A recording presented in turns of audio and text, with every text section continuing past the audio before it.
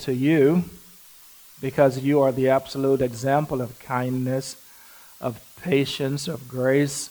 And we thank you that you have had mercy on us and you've placed us into your eternal family. And so we now are a nation of kings and priests because you've connected us with your Son, Jesus, who is King and priest. We ask that you would bless our time together today in your word, that you would give us wisdom and clarity, give us humility and obedience. We pray, dear God, that you would reproduce Christ in her, reproduce Christ in him. We pray, oh God, that we would be forever changed because of your word. We give you praise and glory. We thank you because any impact is from you, and we give you the glory for whatever you do. We thank you in Jesus' name.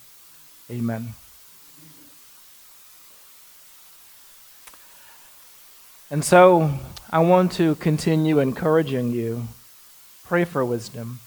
Constantly ask God, Lord, give me wisdom. Because with God's wisdom comes God's favor and God's blessing. With wisdom comes life. And so try to remember to do that on a daily basis. And in our decision making, we got to ask God for special wisdom. And we also have to ask God, God, sometimes you're going to show me wisdom, and I'm going to miss it. I'm going to mess it up.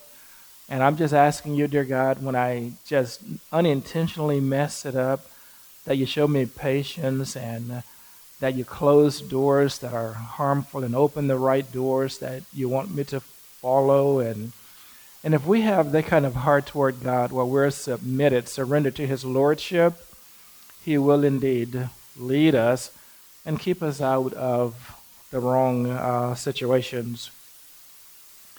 And so let's pray for wisdom on a daily basis. We got to pray for wisdom for our children. Got to pray for wisdom for our family members, our friends, our church, our leaders, our nation. We got to be asking God for wisdom. So here's what I want to know without using any notes. Anybody remember the 3 kinds of fools in the book of Proverbs that we've been talking about? Can I see a hand if you remember the 3 kinds of fools? And I got hints right here on the screen, because that first kind of fool is that one who says, I don't care to know if there is a God. I'm lazy about stuff like that.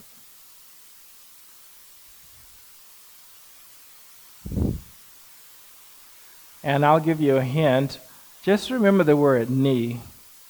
But it's just 3, K-N-E. The first one starts with the K. It was what?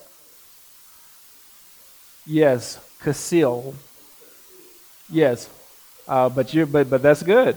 Kasil is the correct pronunciation. So Kasil, that is the one who is just foolish because they're too lazy to dig for wisdom, to do any research, do any kind of studying.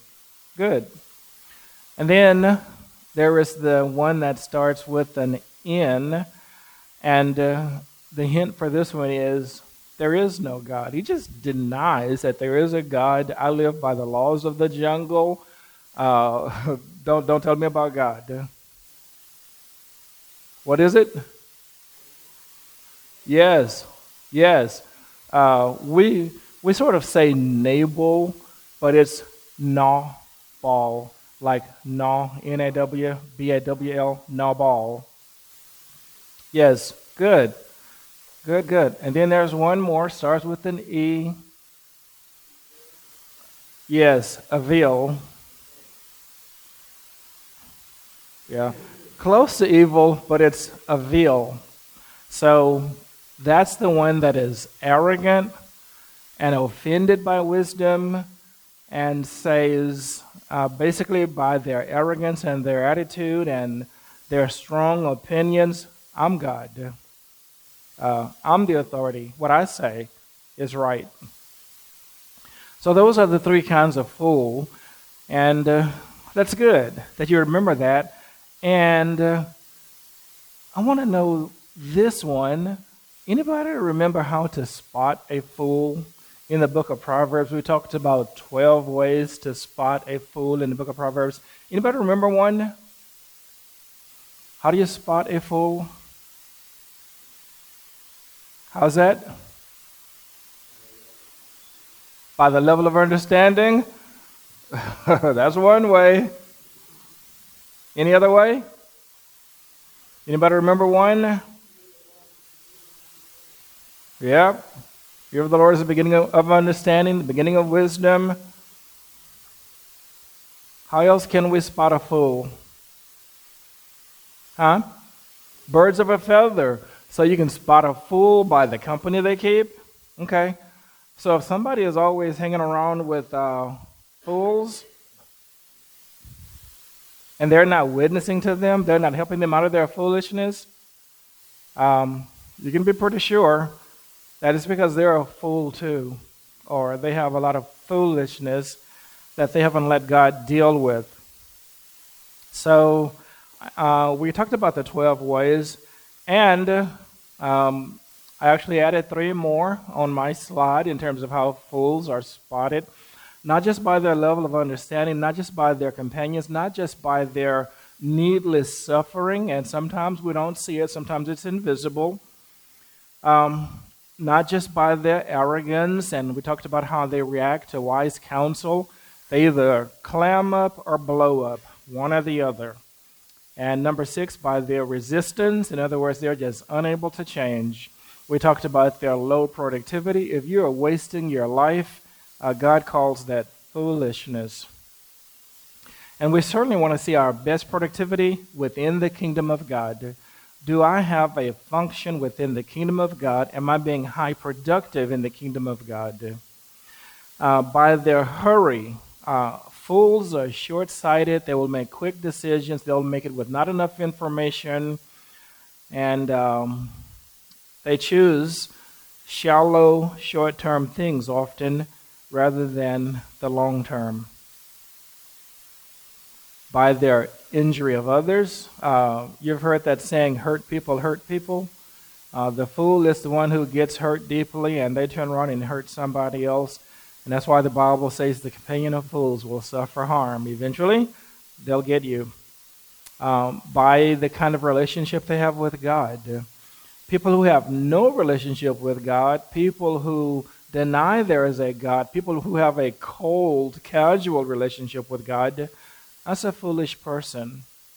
Somebody like God, you want to cuddle up as close as you can to them and have as much of their favor as possible.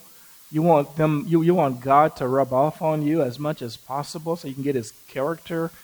If you have a casual or no relationship with God, that is foolish. By their tongue, they tend to be profane, inappropriate, contentious. Their tongue tends to spoil things for them. Number 12 is by their complacency. They are in danger, but they have this sense of there's nothing to worry about. We were leaving Avery's place last night, and we were going down this dark street, and there was this girl just walking all by herself and not paying attention, just flipping through her cell phone, and just no awareness of her surroundings. And you hear the news about these people who come up missing, and especially young ladies, and it's like there's just nothing to worry about. And we get like a block down the road, and there's another girl all by herself, walking in the dark, just nothing to worry about. And that's that complacency where you just don't have that awareness of danger. By their emotionalism, this is one of the ones that I added since last week. Fools tend to lead by their emotions rather than by good, solid logic, reasoning, wisdom. upset a fool, and how do they react? Not with sense, they react with emotion.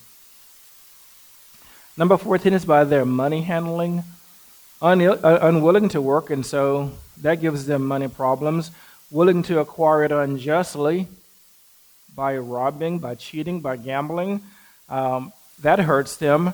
Willing to be in debt over their heads, debt that they can't really handle, and then quick to co-sign for the wrong people. Generally, if someone needs a co-signer, generally, and this is not always the case, but generally when somebody needs a co-signer, it's because they're trying to buy something they cannot afford. So, wise people, they know who to co-sign for, when to co-sign, whether to co-sign, and so they use a great deal of wisdom before they co-sign. And then number 15, you'll find this also in the book of Proverbs, is by their intoxication. A fool runs after intoxication and is willing to pay the cost.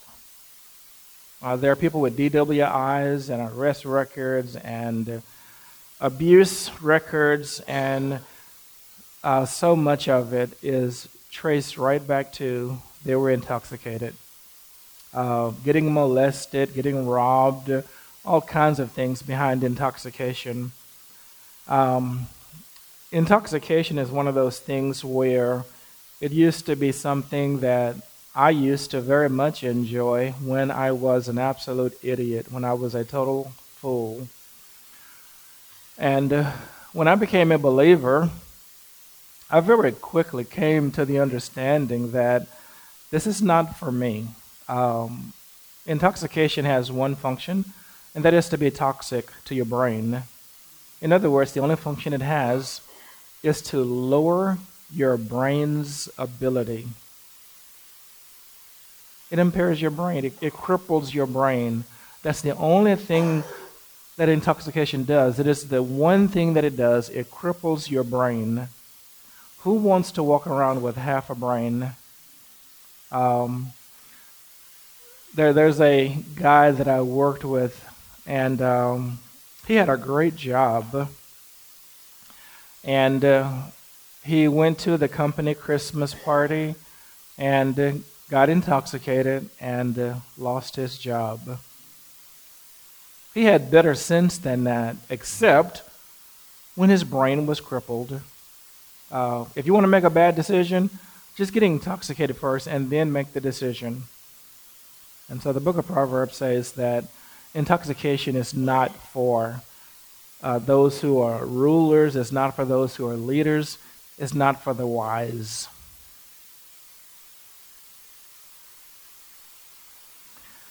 And so we talk about the high cost of our foolishness. And here I've highlighted a couple items from each column, like depression. Often the reason that people are depressed is because of foolish decisions and because of that foolishness that doesn't allow them to process properly what is going on. For instance, if I'm going through something because it's a trial and God is growing me, is that supposed to depress me? No, it's not supposed to depress me. It's supposed to give me a sense of, yes, this is painful, but it's pain with a purpose, and I'm thankful to God that He is still working on me. But if we don't process it properly, it's just depression. Legal problems, needing a lawyer, or having to pay for stuff that shouldn't even be coming out of our budget, but legal problems because of foolishness. Wayward children, where we raise children who just turn out all wrong. A lot of that is foolish parenting, because God has given them to us, yes, with personality and their own will, but we get to shape them. We get to help mold them into the people they become.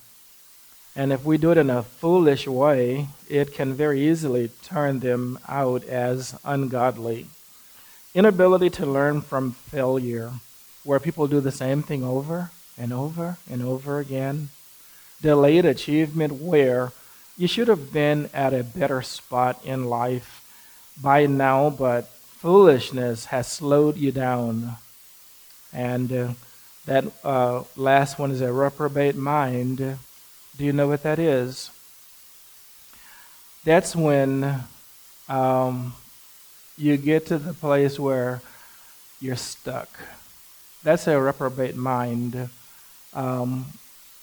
This is something that counselors can't help you out of. It's not something that anybody can pray you out of. This is a judicial act. This is God saying, okay, so you did not want my wisdom. You did not want my word. You did not want my will. Then I will give you what you want, and you are sealed in. Why are you sealed in? Because God has left you to your own devices. You can't get yourself out. You can't get yourself out. Only God can change our minds and give us light and give us wisdom. And if you choose to ignore God's wisdom, God can come to the place where He says to you, have it. I'll let you have your way. So, reprobate mind is a bad place to be because you don't get to bounce back from that. Reprobate mind. We find that in Romans chapter 1 very clearly. And, of course, that's not the only place. So, this is why we should beg for wisdom. Because foolishness has way too high of a cost.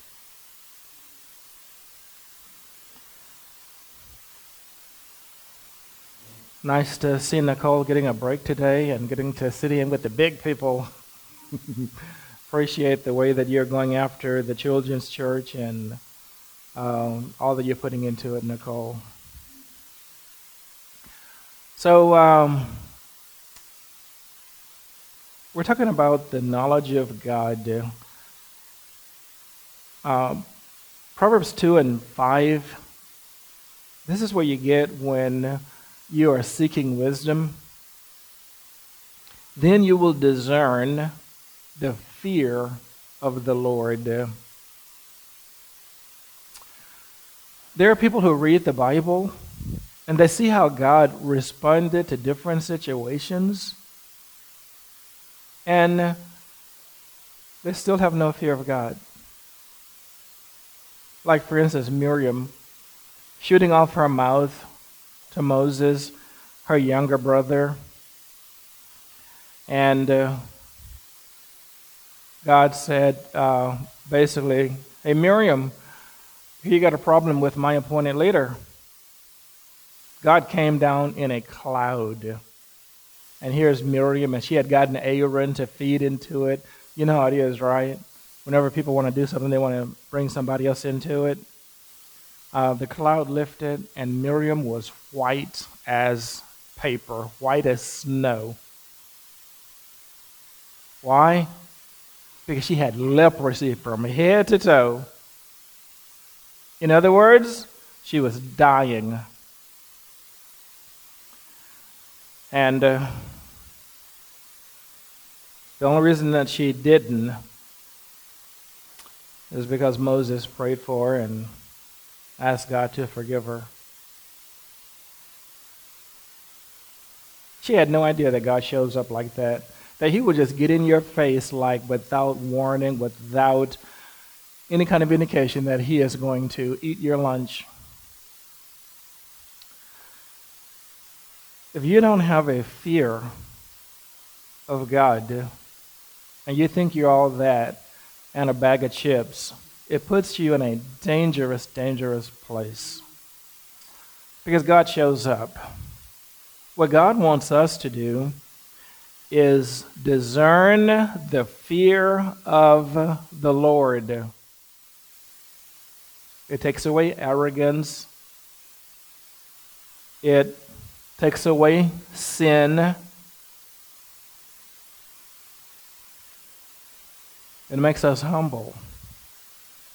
It makes us patient. It makes us gentle. And there's something else that you get with wisdom, and this is huge. You also discover the knowledge of God.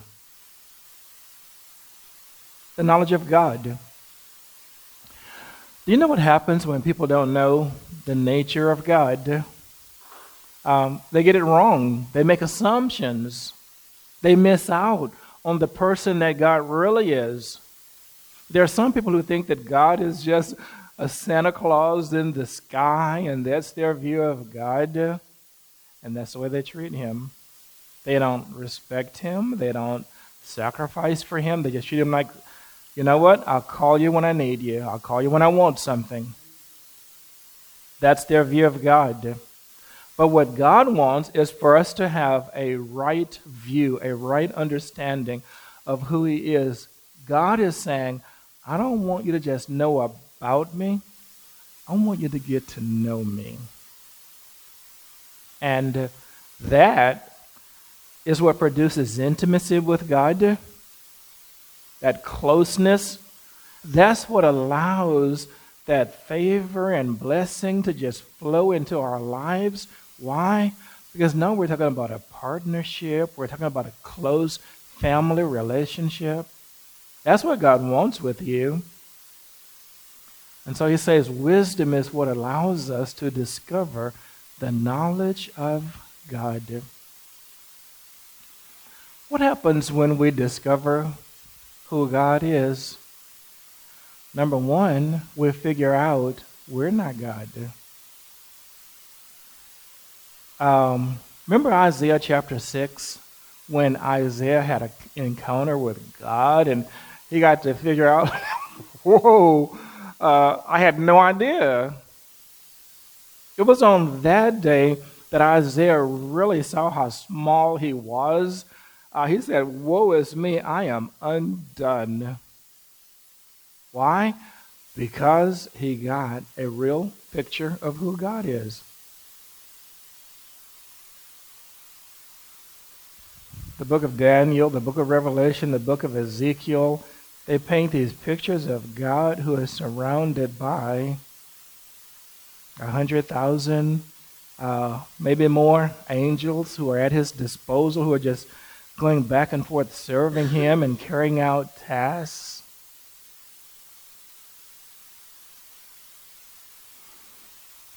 To get a picture of God, to really understand who God is, that's a huge blessing.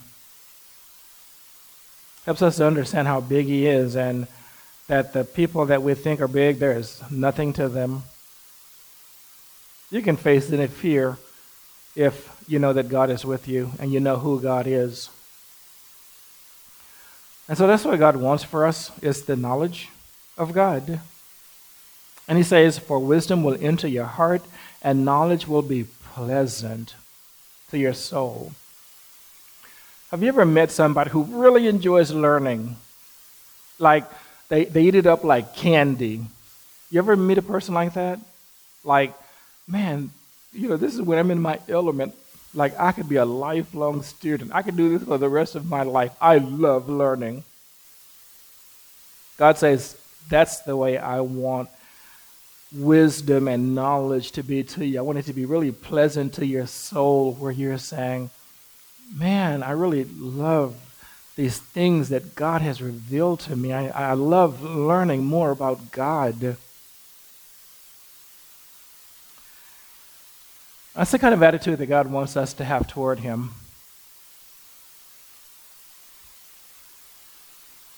I want to show you something in Romans chapter 1 that links to what we're talking about in the book of Proverbs about wisdom and knowledge and the knowledge of God, and that knowledge being pleasant to us. In Romans chapter 1, this is the picture of humanity. This is the picture of most of the people we know. Romans chapter 1, verse 21, it says, "For even though they knew God," how can you be so sure of that?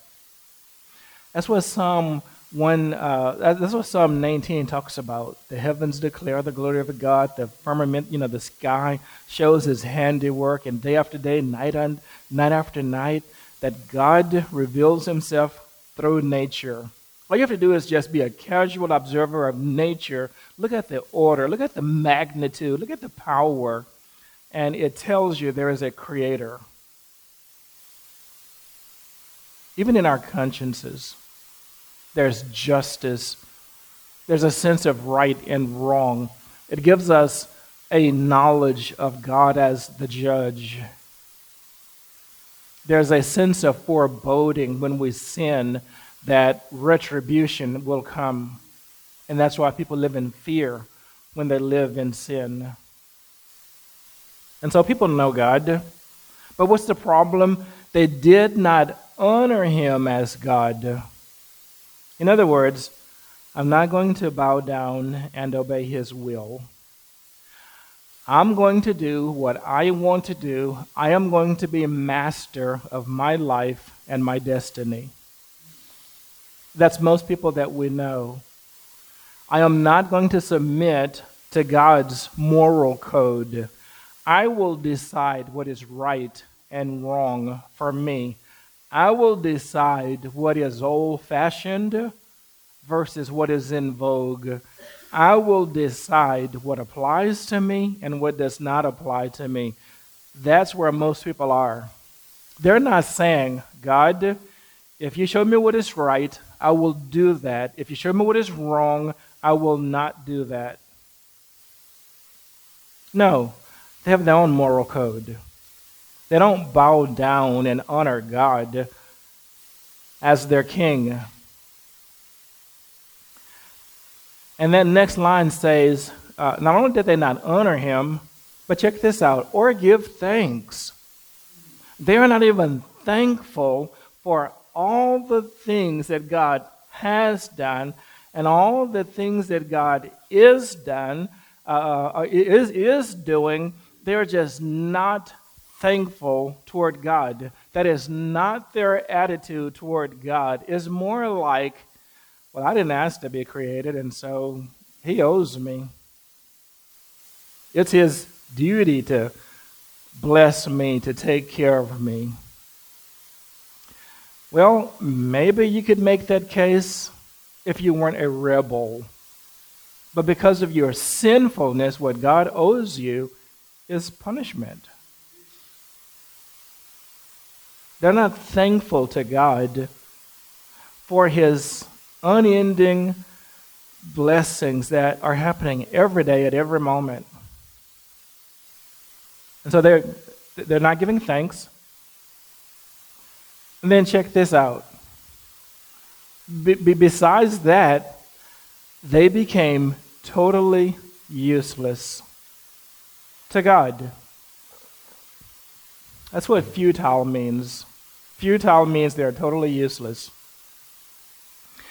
That's where the average person lives. I am not living for God. I am working for me. I am saving for me. I'm investing for me. Everything is about me, my comfort, my safety, my enjoyment. Everything is about me. They have become futile. Why is it they have become so useless? Because instead of embracing the wisdom of God from the Word of God, they embrace their speculations. You know what speculations are? Speculations are personal opinions. Speculations are my assumptions, my theories. Speculations are, well, here's how I see it. Speculations are, well, God did give us common sense. No, our common sense has been tainted, and so our common sense has to be subjected to the Word of God. People who live by speculation because they don't know the Word of God, because they have rejected the Word of God. And all you have to do to reject something is just not receive it.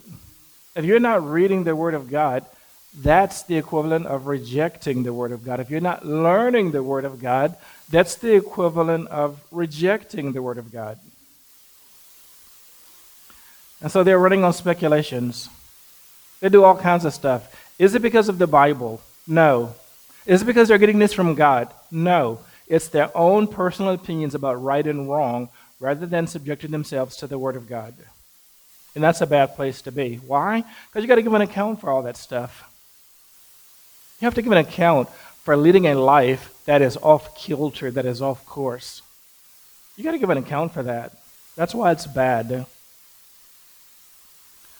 And what's the other problem with speculations? Is where it leads.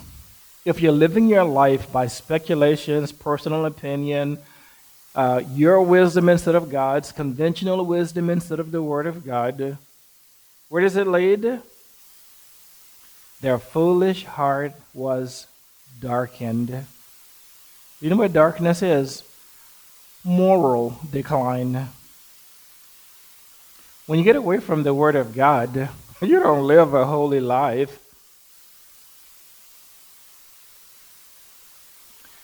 Instead, you go to that place that the Apostle Paul talks about. They have a form or an appearance of godliness, but they're denying the power of godliness. It's not transforming them, and they're not using it to help with anybody else's transformation. They just have an appearance of godliness, and there's no power. No power. Whatever they do, it's fleshly. It's by their own strength, by their own ability. And they're never filled with the Spirit, never filled with power. They're living in a place where their morals are being darkened, and they don't see it. They will do things that are directly contradictory to the Word of God, and it doesn't bother their conscience. It doesn't prompt them to apologize, to say, I'm sorry. That's because they're being darkened.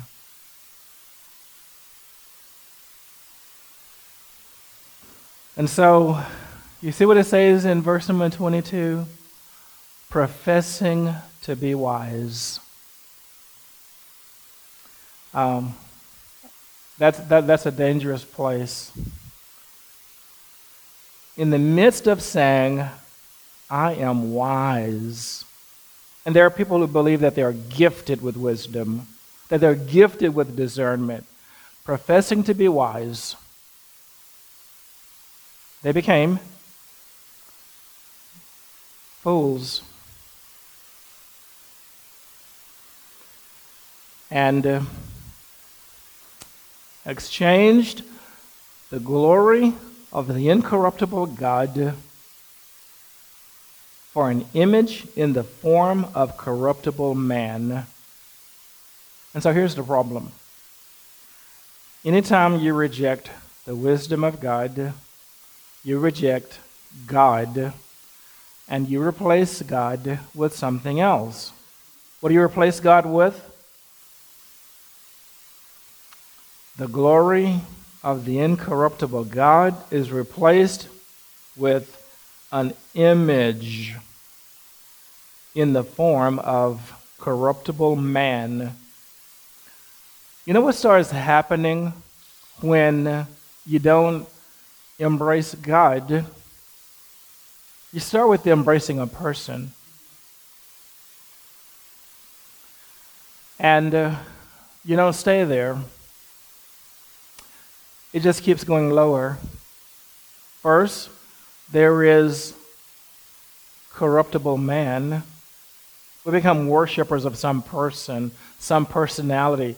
We want to be them, and we may not admit that, but we have somebody we want to be, somebody that we worship. But we don't stop there. It goes down to birds. In this culture, that was the next level. Birds. Why? Because they had the power of flight. They were graceful. And then it goes down to the four-footed animals.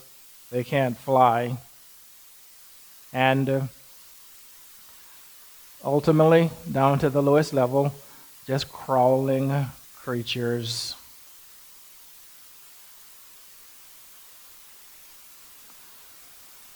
Where did it start? They knew about God, but they're not submitting. You see that other big one? They're not giving thanks for all his constant blessings.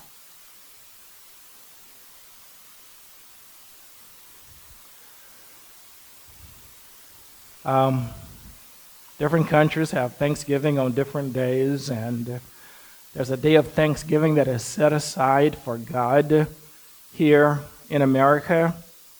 And we have taken that and so perverted it. It's about the pilgrims. It's about something else. It's about family. It's about football. And it's a day where it is hard to even get church people to stop what they're doing, come together for a time of corporate worship, to give thanks.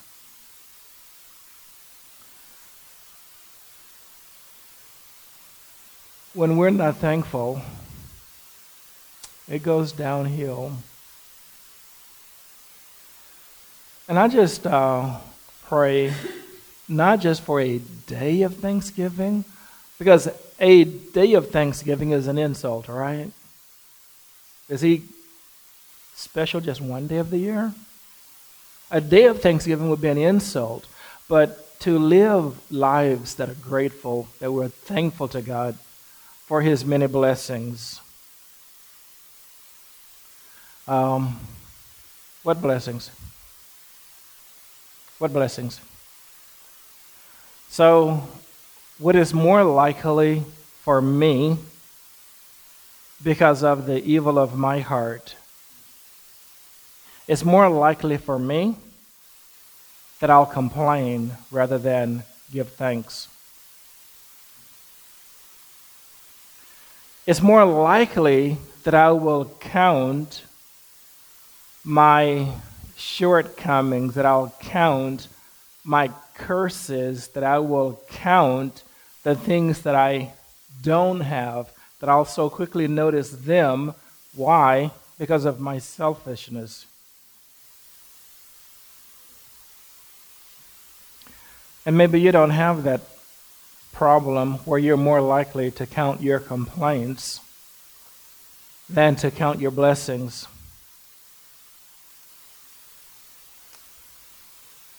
What kind of blessings? What kinds of things should we be thankful for?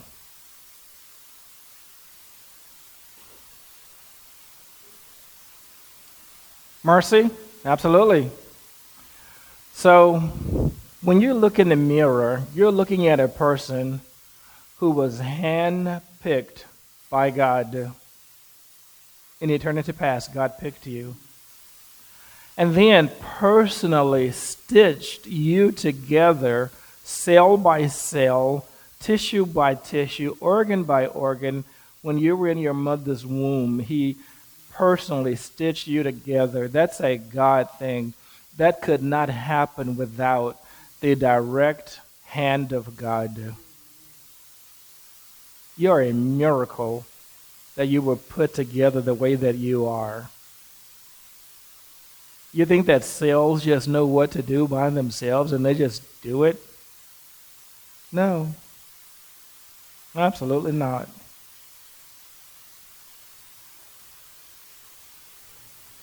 When cells act on their own, that's where cancer comes from. Cells don't know what to do. That is God stitching you together. And when he was doing that, he was saying, I'm not just picking you to be a part of my world. I'm picking you because I want to have a relationship with you. That you really or important to me. You mean something to me.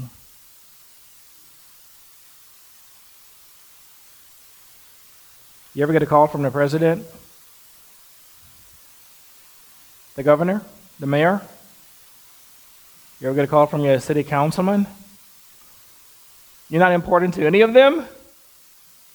Well, God says, you sure are important to me, and I'm the most important person in the world, bigger and more powerful than any of them. He picked you. There was no reason for you to exist except for the fact that God picked you.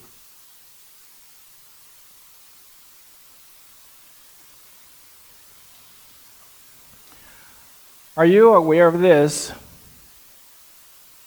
Every day that you survive is a day God made a choice, a decision to protect you.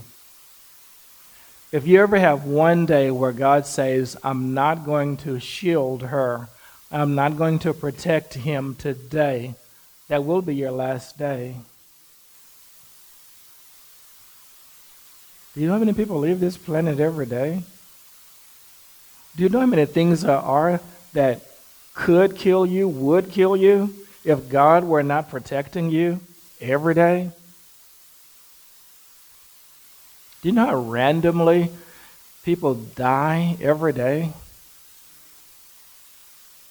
The only reason that you're here today is because God made a choice that he was going to protect you.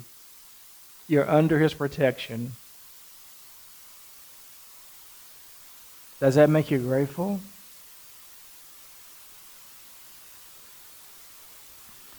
For some people, they're here because they're so careful, they're so smart, they're so lucky. Nope. God made a decision that he would protect you. Every meal you eat is a meal that God chose to provide for you. Not everybody on this planet gets a meal every day.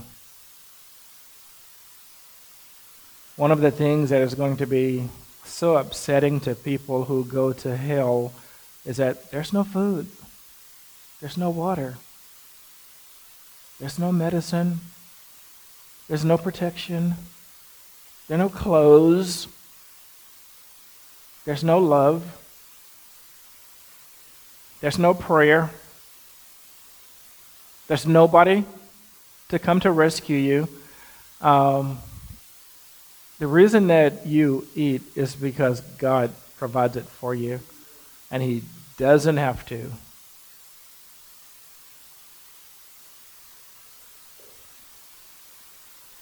Does it make you grateful? Every breath of fresh air. You ever see how much pollution is going into the atmosphere? You ever drive behind somebody and you can smell the exhaust from their car? You ever see the stacks at the refineries, the chemical plants, the power plants? You ever see all of the pollution that we are dumping into our sky every day? Do you know why you still have fresh air?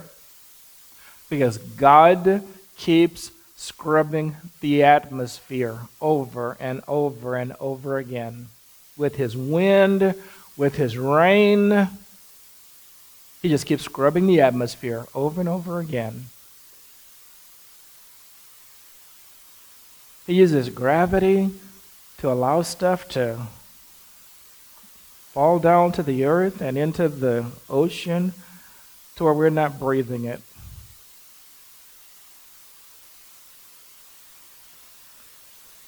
One of the curses during the tribulation period is when God shuts down the wind. And this is going to be a miserable place to live. When God stops all the wind from blowing.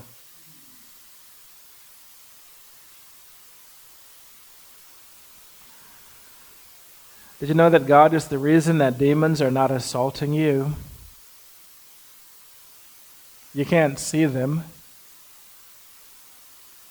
You can't tell how many are in this room, or how many are in your house, or how many are at your workplace, or how many are in the car next to you.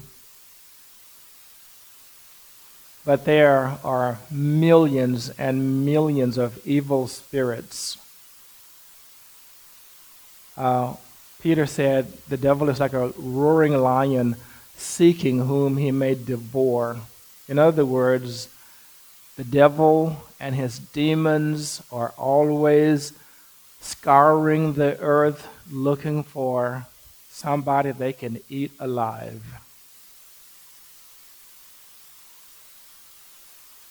But God hasn't let them touch you.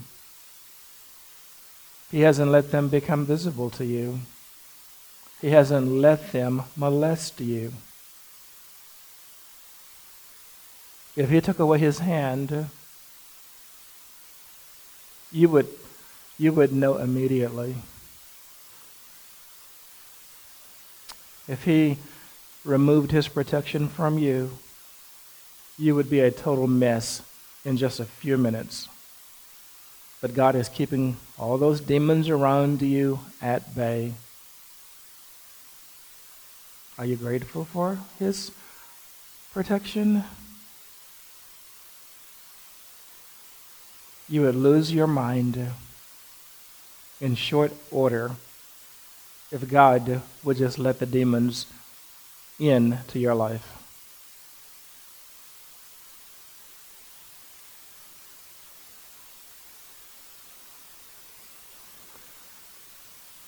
You ever see pictures of the moon? What do you notice about it? Craters everywhere. Why is that? Because of asteroid strikes. There are little craters, there are big craters. And it's not just the moon.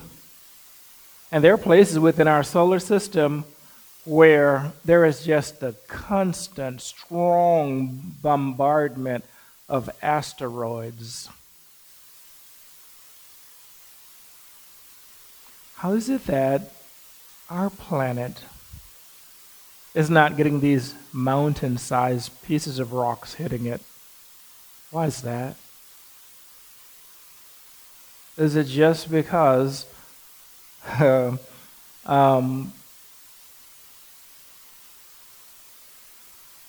like there's just no reason for it? We've just been lucky? No. God placed this planet in a calm place within the Milky Way galaxy. It is a place where we're not being bombarded by asteroids. It is a place where there is the clarity of space that we can see outside of the galaxy. That was very intentional. The distance that he placed us from the sun, Mars, a little bit farther away from the sun, and you can't live there because of the ice, how cold it is. The planets that are a little bit closer to the sun, no liquid water, it boils off because it's too close to the sun. We're in what scientists have described as the Goldilocks zone, like we're in the perfect spot. We get lots of meteors, and we have this atmosphere that burns them up, and we have the Earth's magnetic shield, and we have the moon providing protection.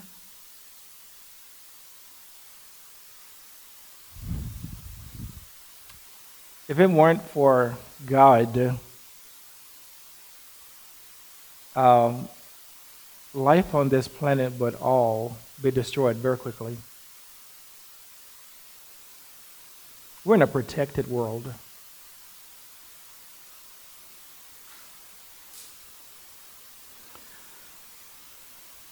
Do you think about his blessings? What do you think about this? This is the only planet in our solar system that has one moon.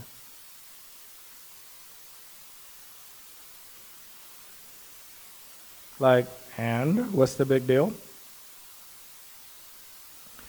Some of the planets in our solar system, a couple of them have no moon. Some have many moons.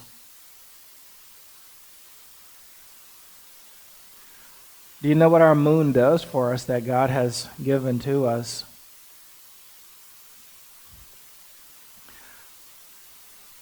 Our weather is enjoyable because of the moon, its size, its position, its effect on the planet. Who put it right there, where it was in the perfect spot to do us good and not harm? It was God.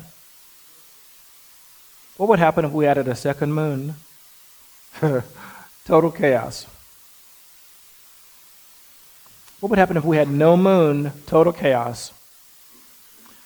Because it's not just the weather that it impacts, it's the seasons of the year it impacts. It impacts animal migration.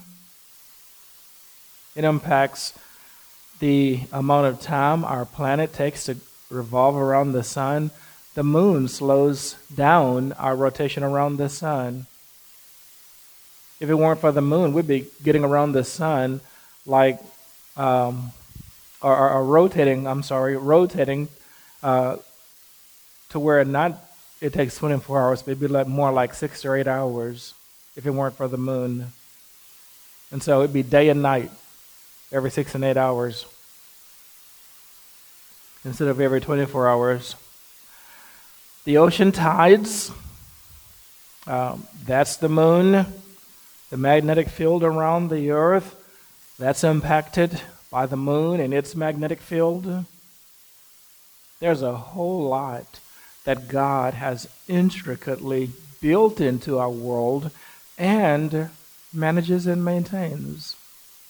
This stuff would all break if it were man-made.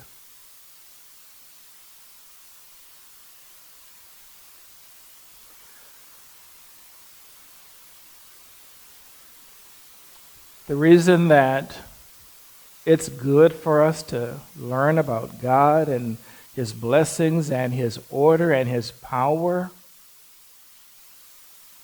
the reason it's good for knowledge to become pleasant to our soul, and so that we can be grateful and we can be worshipers and we can be blessed and we can be close to God. But even the right amount of CO2 in the atmosphere. What would happen if we didn't have any CO2 in the atmosphere? Our planet would be much colder.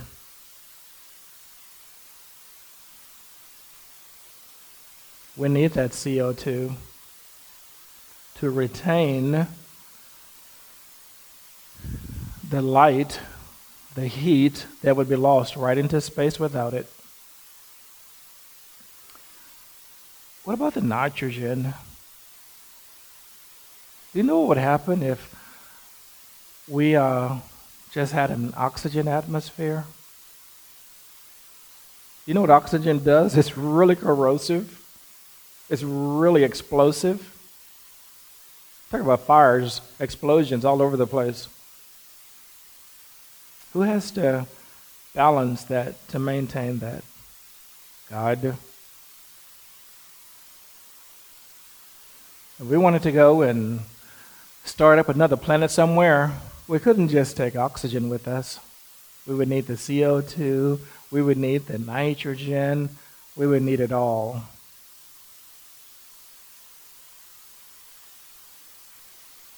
What other planet in our solar system has water on the surface? Nobody. So there's a lot that God does. Blessings that we don't even comprehend. Not just the stuff that we see and notice, but there's just a world of stuff that God is doing for us.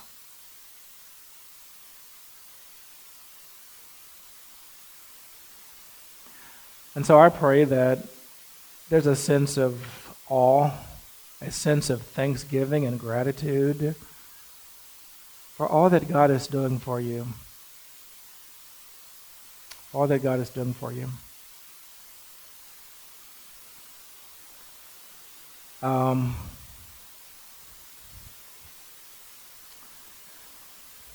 And so we'll stop here with this modern day proverb.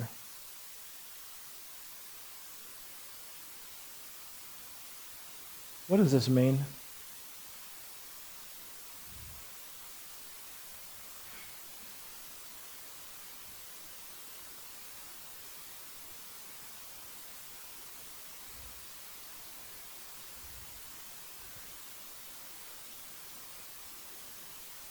How many of you would say, I know exactly what that means? Can I see your hands? I know exactly what that means. Okay. And how many would say, I think I know what it means? Can I see your hands? Okay. Got a couple hands on that one. And how many would say, no clue? Can I see your hands? Okay. And some didn't raise their hands at either case.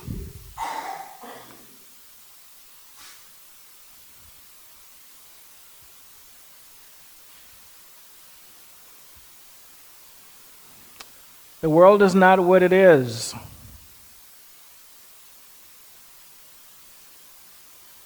It is what you see it as.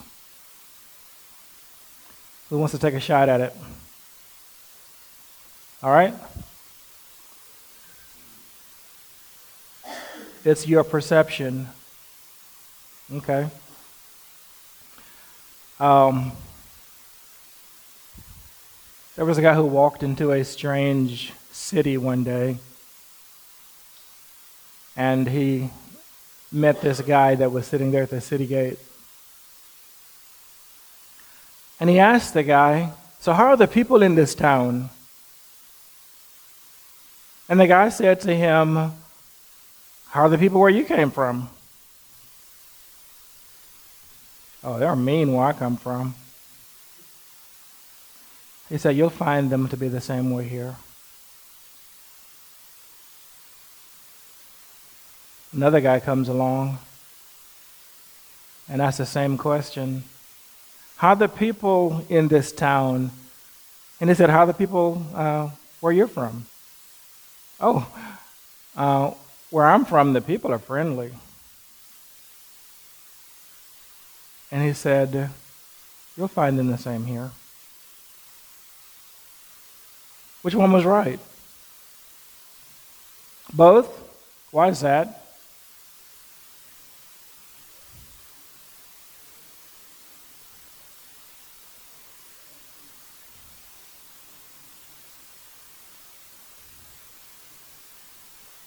Yeah. Absolutely. I've had people say to me something negative about a person, and I'm thinking, where did they get that from? I find that exact same person to be just the opposite.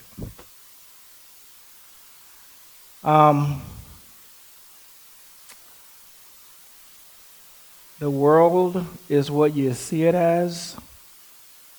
It simply means that however you perceive the world, that's what you're going to get. That's what you're going to get.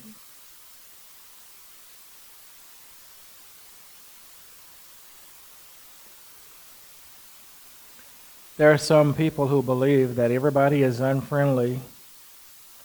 And what does it make them do? Shut down, be isolated, be cold, be unsociable, be suspicious, be on guard, be defensive. Right? And if somebody else sees the world as what a wonderful place, they're going to be engaging and sociable, and it doesn't mean that they're not going to ever have a bad experience, but they're going to have a lot more friends and a lot more interaction and a lot more enjoyment. A person who is an optimist, they're going to see the world one way, and experience the world one way, and a person who's a pessimist is going to see the world another way and experience it another way.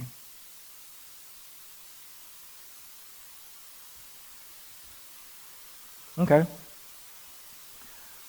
We'll stop there. But any questions about what we talked about today, about gratitude and about appreciating the knowledge of God? Any questions? Any comments about anything that we talked about?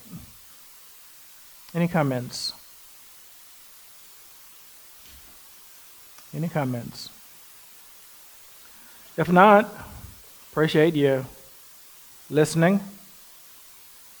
And I pray that you will pursue wisdom, that you will pursue the knowledge of the Almighty, that you will have a heart that is worshipful toward Him and a heart that is grateful toward Him. Let's pray, shall we? We ask, dear God, that you would take your word and that you would clarify it to our hearts, that you would instill it in our hearts, that we would find your word inviting, that we would find your word sweet. That's how some have described your word, that it's sweet, like honey in the honeycomb. I pray that you would make that our reality, and that we stand in awe of this God who is altogether inscrutable. We can not comprehend the magnitude of who you are, but help us to get to know you better, to love you more, to obey, dear God, with swiftness. I pray that you would just bless our lives as we respond to your goodness. Help us to have wisdom. Grow us up into the image of Christ. Never stop working on us, getting out the foolishness, the shallowness, the worldliness, the materialism. We pray, oh God, that our hearts would reflect your heart. In Jesus' name, amen.